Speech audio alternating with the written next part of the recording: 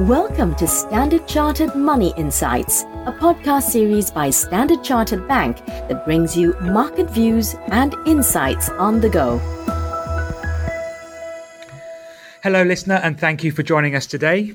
Markets have remained under slight pressure over the past week, with both equities and bonds falling, while commodities rose and the dollar strengthened.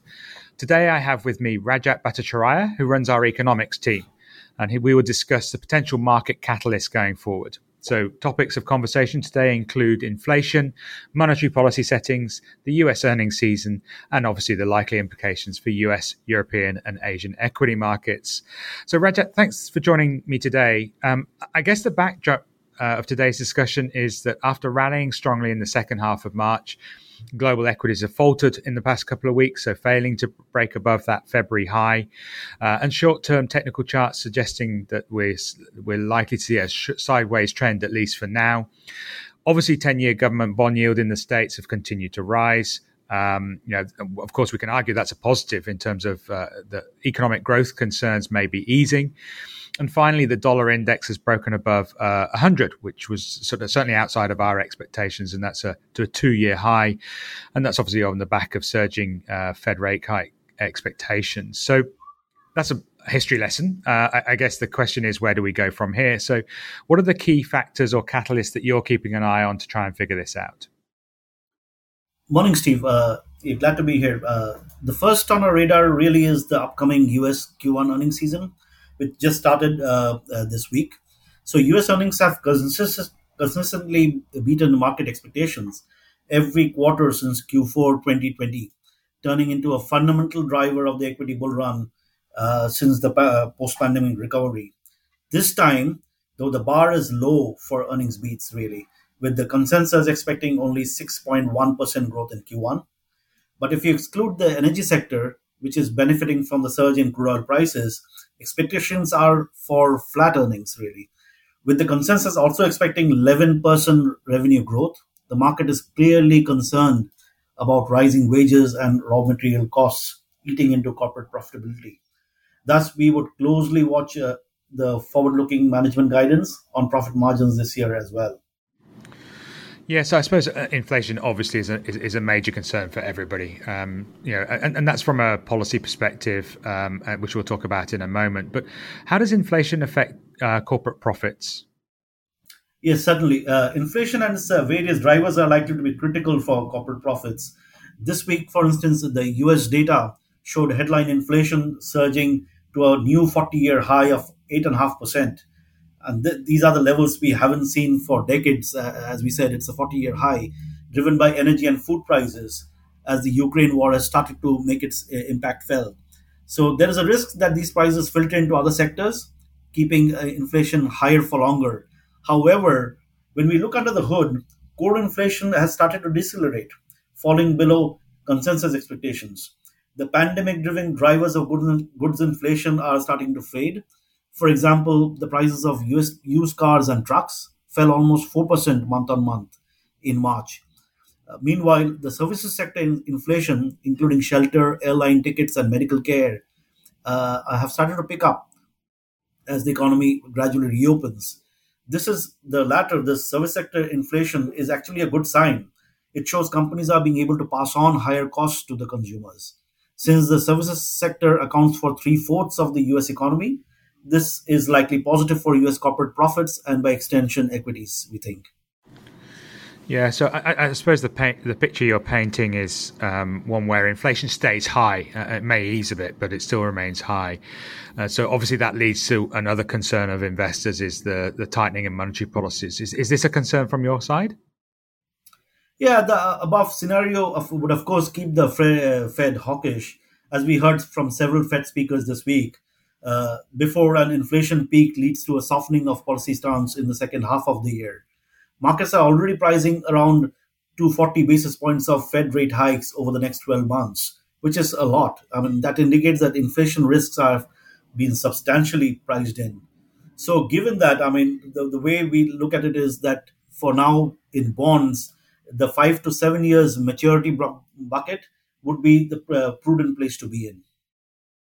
Okay, let's move away from the US and look elsewhere. So obviously Europe has been going through a difficult time. I mean, that's part of the reason why the dollar strengthened, because the euro has been so weak. But maybe, what do you think of the outlook for Europe going forward? In Europe, clearly, Steve, the main thing is the war in Ukraine. This is a key catalyst for markets. Russia's President Putin vowed this week to continue with the war, raising risks that more sanctions from Europe could come soon, including, crucially, we need to watch that one on Russia's energy exports. Euro area growth expectations fell this month to their lowest since the depth of the pandemic. This puts the ECB in a tight spot as it meets today, with inflation surging to a record high. We really expect the ECB to continue unwinding its bond purchases for now, as it focuses on subduing inflation while awaiting more growth data. It also is due to come up with its new forecasts in June. Meanwhile, in France, the presidential election runoff there is another major focus, with polls pointing to a tight race between Macron and Le Pen.